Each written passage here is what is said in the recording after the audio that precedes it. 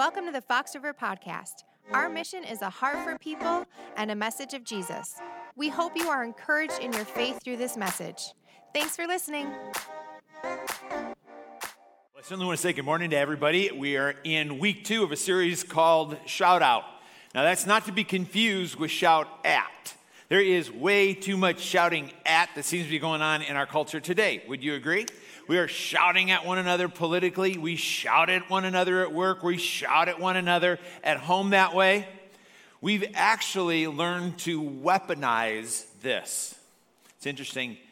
When the scripture tells us that life and death are in the power of the tongue, when we shout at one another, we are certainly tearing one another down to try to set ourselves up. Yet, if we will shout out to one another, that is, shout out in the sense of, like, I see this in you. Here's a word of affirmation. Here's a word of praise that's going forth. Aren't those life-giving things? In fact, how many received a shout out? Somebody gave you a shout out in the last 7 days. Can I just see your hands there? I mean, there's a few in here. Okay, so you got a shout out, right? I mean, it was life-giving, wasn't it? This is a little bit of a, dig question, but how many gave a shout out last week? Now think about this, the correlation between the two. But in the next 7 days, what if we were purposeful in looking for what is some good that we're seeing in a person, and we just give them that shout out for that? If we do it, we're actually following the example of our Lord Jesus Christ. Jesus gave shout outs, words of life to followers of his as he saw them making a difference. In fact, one place that we note Jesus doing so, he actually, through the Holy Spirit and the Apostle Paul, Romans chapter 16, he gives 27 shout outs, individuals who are making a difference, who are bringing life change to the church. In fact, when we look at this list of 27 people, and that's kind of where our series just kind of emerged from, we made a couple of just big observations.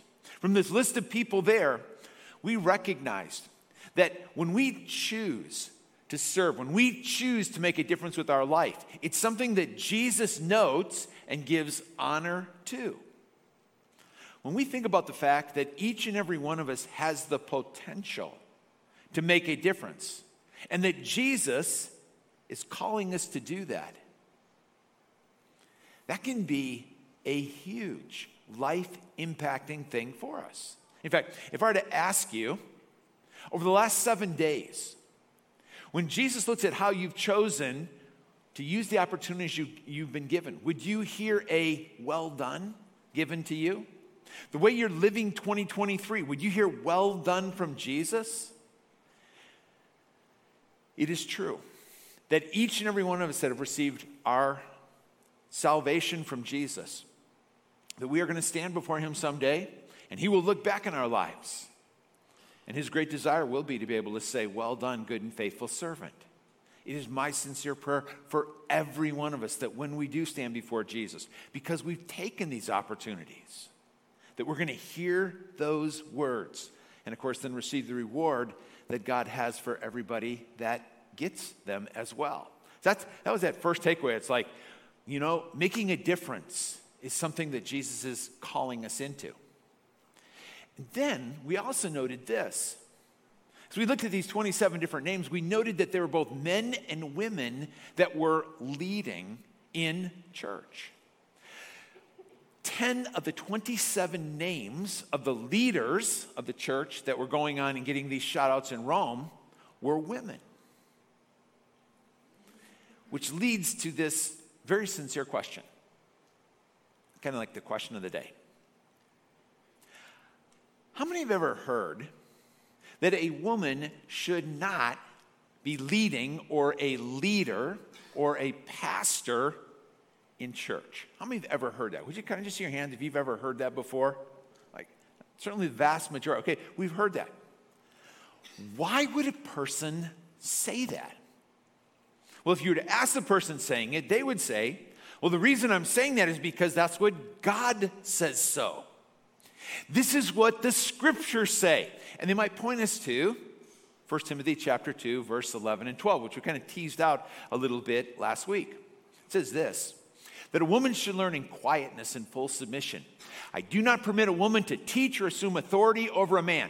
She must be quiet. And all the men said,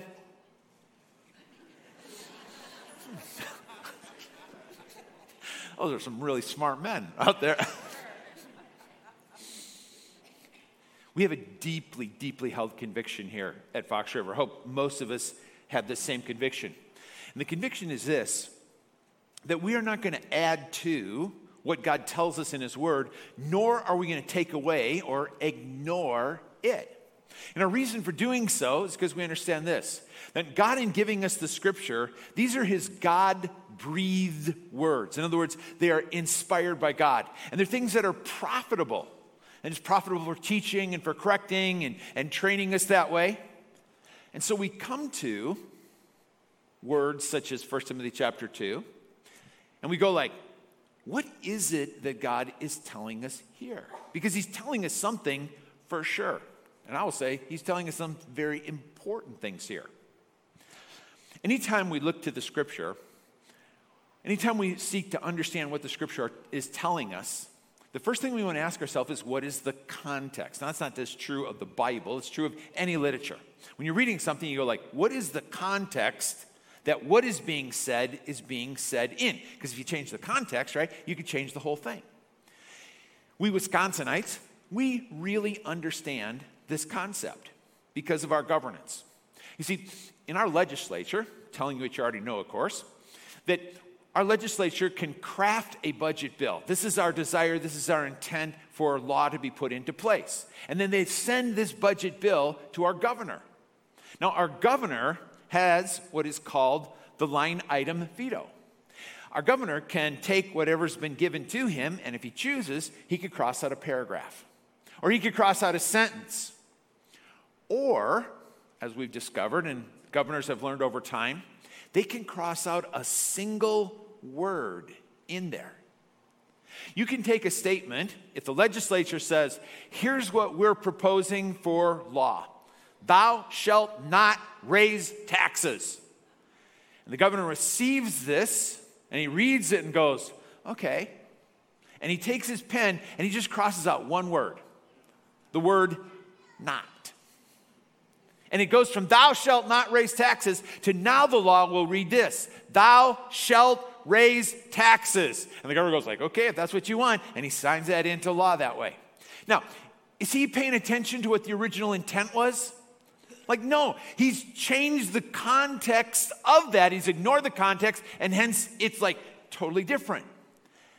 That's why I always have to pay attention to the context. So, if you have a Bible with you, I'm going to ask you to turn to 1 Timothy right now. If you have Bible on your phone, please open up your Bible apps right now. Go to 1 Timothy. I think it's going to be really helpful if you can take some notes along the way. I guarantee it will be worth your while in doing that. If you don't have a Bible app on your phone, you can use the QR code, scan that. You can find a Bible app there, and you'll be able to follow along with us. If you're scanning and looking at the book of 1 Timothy, you're going to notice this. So it's written to a person by the name of Timothy. It's written from the Apostle Paul. His purpose in writing, he goes right into in the very first chapter, and he says, there have become false teachers and thus false practices that are happening in this wonderful church or churches of Ephesus. So in the first half, Paul writes to Timothy. He's calling out the problem. He's saying, you've got false teachers. You've got this, deviations that are practicing in worship right now. He goes like, these things have to be dealt with. So there's this call out. The second half of chapter 1, he's calling up. He says, Timothy, I know you're young, but you can do this. This is why you are there. You can step up and step into it, and that's what I want you to do. Which brings us to chapter 2. And Paul takes him right into, we want to deal with what's going on in your public, just like we're meeting right now, these public worship services. In verse 1, he starts out this way. Paul says, now I urge them, first of all, that petitions and prayers and intercession and thanksgiving be made for all people, for kings and for all those in authority, that we may live peaceful and quiet lives in all godliness and holiness. He says, this is good. And it pleases God our Savior, who wants all people to be saved and to come to a knowledge of the truth. Paul's prayer is for those that don't know Jesus to come to know him and all that will bring to them. For, he says, there is one God and one mediator between God and mankind, the man Christ Jesus, who gave himself as a ransom for all people on the cross in his resurrection. This has now been witnessed to at the proper time, that is the resurrection. And for this purpose, I was appointed a herald and an apostle, and I'm telling the truth, I'm not lying, a true and faithful teacher of the Gentiles. Paul's saying this, when it comes to your worship, here's what I want to happen. First of all, I want you to get your focus on God. In prayer, I want you to come to God because he is the one who will answer your prayer. And this public prayer, your prayers together, they're going to make a difference in people's lives. He says, I want your worship to be heartfelt. I hope today that you've experienced, that you felt a sincere openness and worshiping of God. And he says, I want you to keep an eye toward evangelism. That is, always pay attention to those that don't know Jesus yet. Help them to be able to discover the life and the life change that's found in him. That's what I want to be going on in these worship services. But verse 8 says, therefore. Now, because of the things that are going on, he says, now, therefore, because I want this, therefore, he said, I want men everywhere to pray, lifting up holy hands without anger or disputing. Why does he say this? Because when people were coming together for church, many of the men were coming in almost with a chip on their shoulder. They were coming in angry. They were coming in just to argue with one another in the church service. And quite frankly, it was short-circuiting all the good things that could be happening because of this action here. And Paul's going like, this is not what we did. This is not how we began things. I've always been intrigued that the Apostle Paul spent more time here in the church of Ephesus, over 3 years, than he did in all of the other scores of churches that he began. There was so much God was doing. There were so many good and powerful, wonderful things. He called it the great door of opportunity that was opened up to him. And when he was there weren't these displays and outbursts going on. But since he's left, what's happened? More people have come. More and more people have received Jesus. And these men are coming into the church. But what they're doing when they're coming in, they're bringing the culture with them. See, in Ephesus, there was this shout at culture that was taking place. I mean, again, similar to what we're seeing today. And they're bringing it into church with them. And more people are coming in.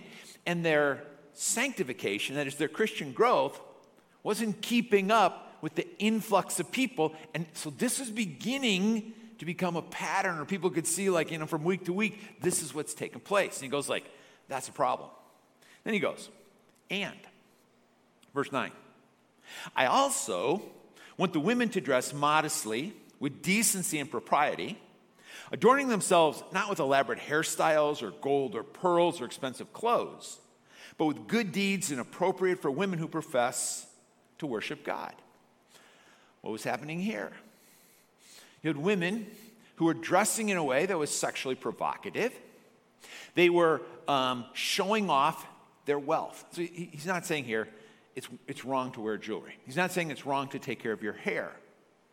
But because of the culture and the context. You see, Ephesus is the world center for the worship of Artemis. Artemis is the goddess of sex. And there were multiple temples all over Ephesus and multiple of the idol shops that were there making these, displays of Artemis. And that was kind of leaking again back into the church. And Paul goes like, this is short-circuiting what could and should be taking place. Which then brings us to verses 11 and 12.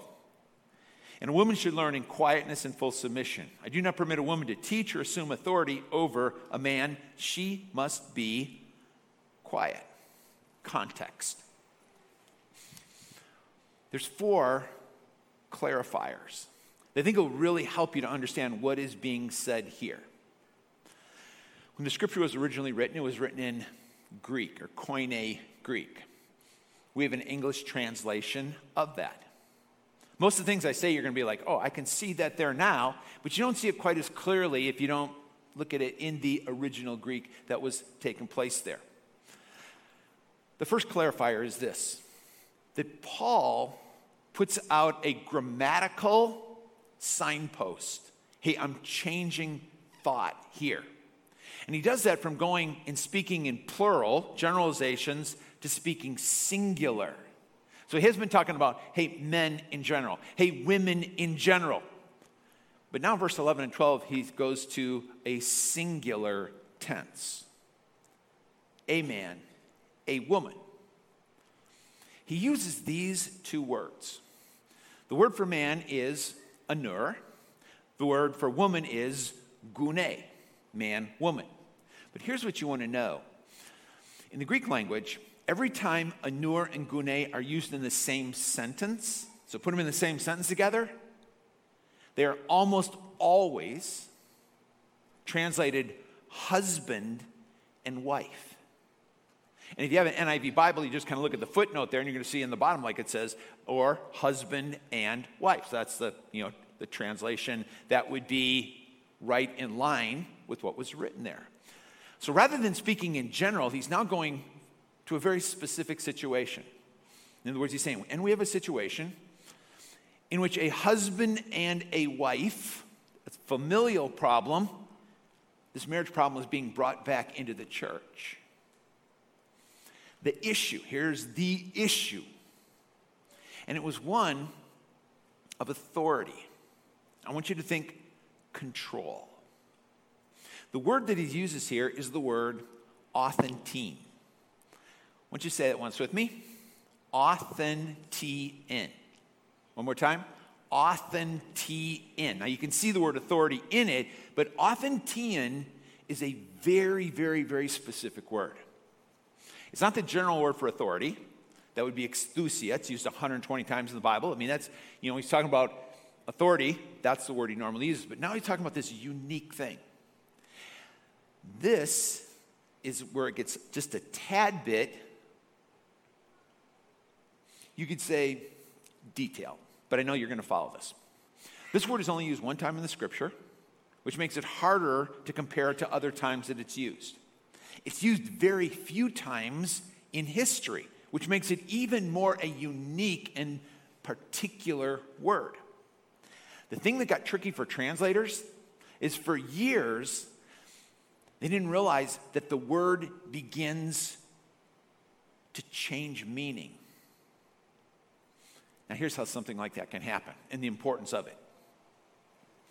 Back in 1973, when the very first time I picked up a Bible, never read the Bible, but I picked up a Bible, I was given a King James Bible. Anybody here ever read the King James Bible? Yes. Good to see thee today. How art thou doing? Right? Welcome to Shakespeare. But that was the Bible. I'm like, hey, this is great. I was ready to learn what God had to say. Some of the words in the King James Bible, because it hadn't been updated since before 1900, they were changing in their meaning. For example, when I read in there that a Christian should be characterized as chara is the word for joy or cheerfulness, but the King James translated the word chara as gay. So I'm reading, a Christian should be a gay person. Now, in 73, you're just kind of like, oh, I think I know what it's saying. It's supposed to be joyful or happy that way. But if you were to pick up a King James Bible today, and you read that a Christian is supposed to be gay, what are you hearing? Word's kind of changed in meaning, hasn't it? Since before the 1900s, and then, even these last 50 years. Rather than hearing, oh yeah, we should be cheerful people, happy people, it comes across as this would be a same-sex orientation. When words change, you want to pay attention to it. Authentine actually changed 100 years later. So when translators first looked at it, from what they could glean from 2nd century or 3rd century, they got a more smoothed out word.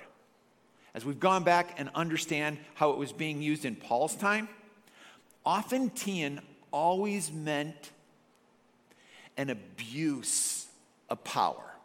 It was a dominance It was a controlling one over another. So what was being said here is that a wife was acting in a way that publicly she wanted to be set up as the controller of her husband in the worship services that were going on. You can see how that could be a bit problematic. So we went from plural to singular. We went from just a general man-woman to understanding this is a husband and wife deal. We understand there's an abuse of power that's taking place here, abusiveness with each other. And the fourth clarifier is in the word quiet. It says, a woman should learn in quietness. It ends, a woman or she must be quiet. Now, if you tell your kids, be quiet, what are you telling them? You tell them to stop what? Stop talking. Like, be quiet. Like, stop talking. Not what's being said here. Paul's not saying, like, I want women to come to church and be quiet. Because he's told women and men, I want you to be praying publicly. I want you to be worshiping publicly. I want you to be prophesying or teaching publicly. All these things men and women are to be able to do. That's not quiet. Quiet here, the word is, it's a state of being, or it's a state of your soul. To have a quiet soul means you have a spirit that's at rest. You're not full of angst. You're not out to prove anything. You are settled, which was the opposite of authentian that was going on. How did this happen? Like, how did it get to the place where wives were trying to dominate over their husbands as public worship that was going on? Well, we know some culture, right? Some of the culture was coming in, and that was certainly the culture in Ephesus. But even more so, it was simply, it's when we choose to misuse liberty. Anybody here ever misused liberty given to you? You're looking at me like, I don't know what you're talking about. Okay, let me ask you a different question. Anyone here ever, when you got out from your parents' watchful eye, like when you went to college, and when you had this newfound freedom in college, you did some things that might not be considered wise. In fact, you used your liberty to do some things that could be considered stupid. Some things that you say now that you regret. Some things that you haven't even told your children about and have no plans to do so. Let me re-ask the question. Anybody here ever misused a liberty that's been given to you? Can I see your hand? Like, now, realize if you're a parent, you raise your hand, your kids are looking right now and going like, and they're wanting answers, like they're looking for information right here. Last week we talked a little bit more about this. And you don't have to understand last week to understand this week, but I mean, if you want to go back and get a little bit more of this understanding of Jesus literally changed the world. When he took the role of women from being subservient individuals and restored it to God's original plan, he brought back dignity to women. He brought back equality to women, and it wasn't there before. It was so radical. This new freedom and liberty. Well, it was easy to, swing that pendulum a little bit and to let that get out of hand. And so that's why Paul wisely then, right after verse number 12, takes us right back to Genesis 1 and 2. And in Genesis 1 and 2, he reminds us, what was God's original plan for man and woman, for husband and wife? And there we remember, it's mutualism.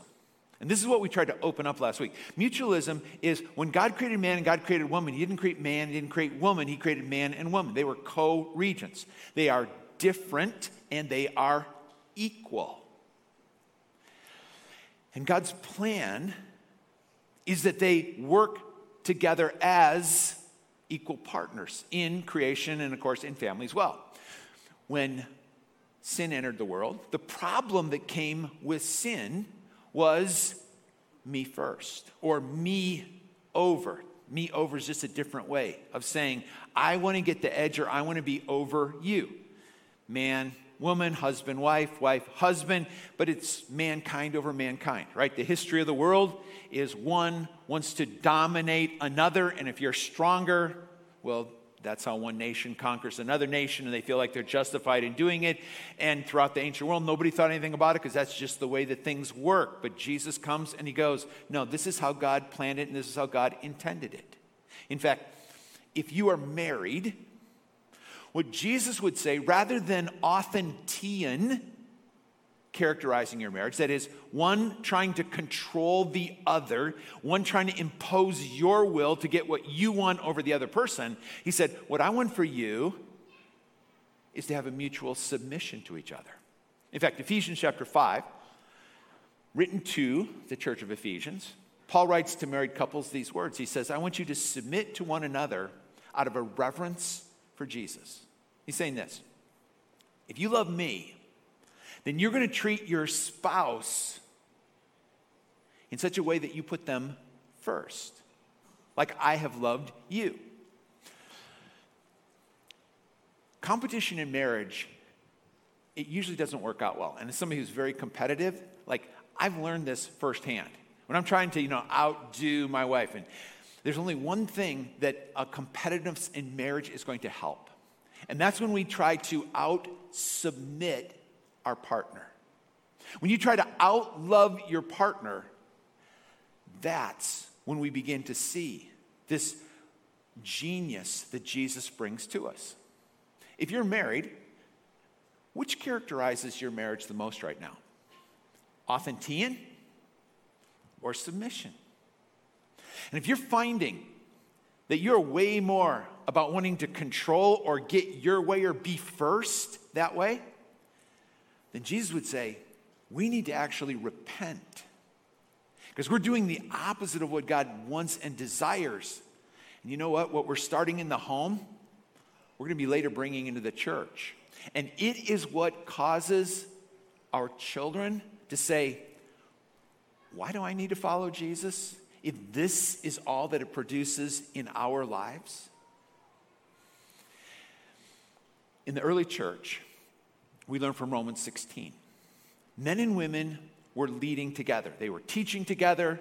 They were leading and using this gifts and talents that they'd been given to change the world. Those were the shout-outs that were being given. I thought about, how has Fox River been impacted by women leaders? And if you've been around for a while, I'm not going to, mention names that you're like, oh, I realize that. But if you haven't, there's a couple of shout-outs that I thought this would be very wise to be able to speak out today. The only problem with doing so is limiting it just to 8 of them. But if I were to give a shout-out today, I'd do so to Denise Kahn. Denise actually was one that took our children's ministry into a family-focused ministry. Denise is the leader of our global missions for Fox River. Tens of thousands of people being impacted under a woman's wise leadership. If you don't know Nicole Gunderson, she's on our church leadership team, our CLT team, provides in this high-level leadership and helps each weekend for us to stay focused on mission with what's taken place here. Jill Hoffman, she leads our counseling ministry. There are, scores of counselors, hundreds of people are being helped, but you might not know this, that under Jill's leadership, there are multiple churches in our area now that they're coming for training under Jill and her team. And they're receiving the help they need to take counseling teams back to their churches and for people to be able to helping them there as well. Leaders of leaders, that would be Luann Glass, Erica Connor. Teachers of God's word, but those that are helping other people to understand that they've got leadership gifts in them and they're releasing them as well. We've got 3 women right now that are missionaries for Jesus that have come from Fox River. Jenna Nyanji, she's over in Kenya and serving there. Allie Niles, her plan now is to go to the Philippines, and she's going to work with youth at risk that are there. Carrie Roberts, she's preparing to go as a missionary to Guatemala. These are women leaders that are impacting our church and they're impacting the kingdom of God. And I thought it'd just be so appropriate, Fox River, if we just gave a shout out to these women who are modeling, this is what can be done for Jesus if you'll just do what it is that God has asked you to do. The objection. Here's the objection. If you let women be leaders and you let women be pastors, in the church, what's going to happen, don't you?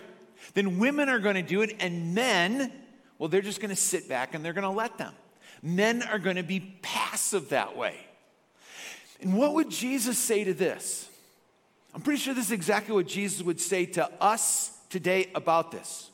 If you are a woman and you have been gifted to be able to make a difference, then for my sake, that is for Jesus' sake, would you please make a difference? Would you do it for the love of those that are in your church, that lives that you're going to help and impact? Would you do it for the generations that are coming behind you and looking up to you? Would you do it for the sake of a community that is in so need for light today?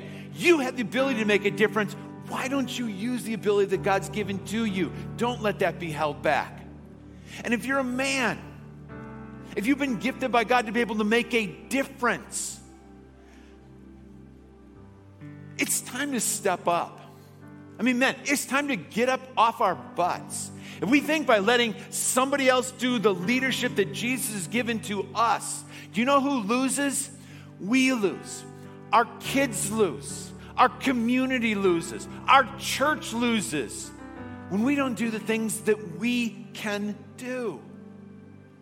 Imagine a church in which men and women were stepping up together with the gifts that they've been given and blessing the church and empowering the church. Can you imagine what would happen? Jesus imagines it. I don't know if you can give the Holy Spirit a shout out. Can you give God a shout out? If you could give the Holy Spirit a shout out, I think this is a shout out that we should give the Holy Spirit. We should shout out to the Holy Spirit that He has gifted every single one of us with a unique and a spiritual gift.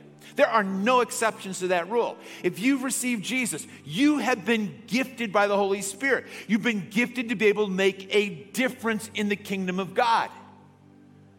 It's not a question of can we? Isn't it a question of will we?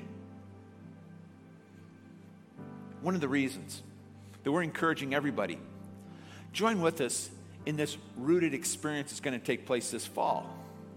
It's because we're going to learn how we're gifted.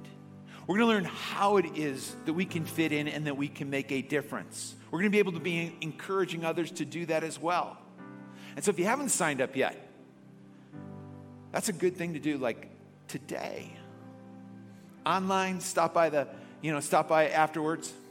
We've got groups for, all sorts. We've got a rooted group just for Spanish-speaking individuals. And if you know somebody, like Spanish is their primary language, let them know. Because there's a difference that they can make as well. We want to engage in what it is that Jesus has for us. Men and women leading, serving Jesus.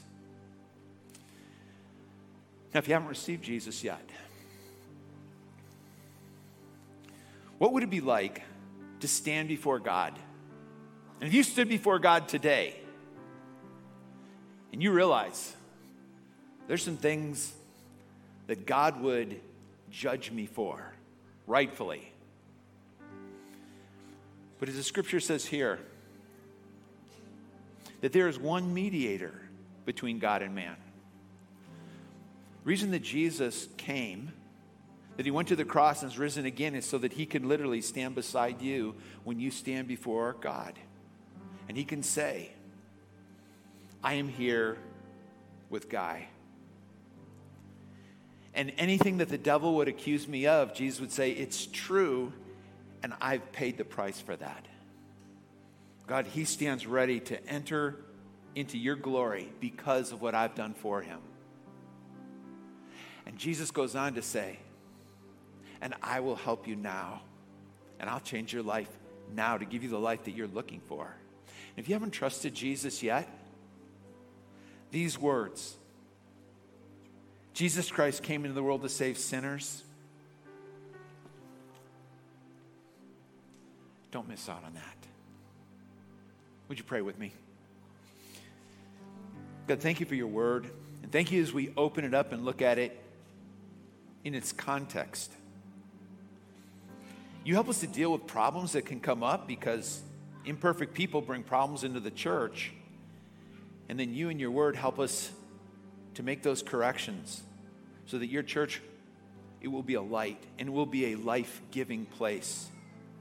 Help us as followers of yours, Jesus, to do our part, to no longer sit idly, that we can hear a shout out, a well done from you. And Lord, for those that are ready to open their heart to you, to come to you saying, Jesus, I need a Savior. I believe that you went to the cross and have risen again so that I could be forgiven. And as best I understand, I want to ask you for that grace today. How many would say, God, I need Jesus as my Savior. I've never received him, but I'd like to do so now. If that's you, can I ask, would you just raise a hand? Today, I need Jesus, and I'm asking him to be my Savior. God bless you. Any others? What an amazing thing, Jesus, to see your grace in our midst. And these that are opening their lives to you right now, I pray that you would help them to experience the fullness of life and transformation. Thank you, Jesus, for your grace. We love you and give you thanks. And all God's people said together, Amen. If you were encouraged by today's talk, be sure to subscribe and share with your friends. Visit us online at foxriverchristian.org or check us out in person. Thanks again for listening to the Fox River Podcast.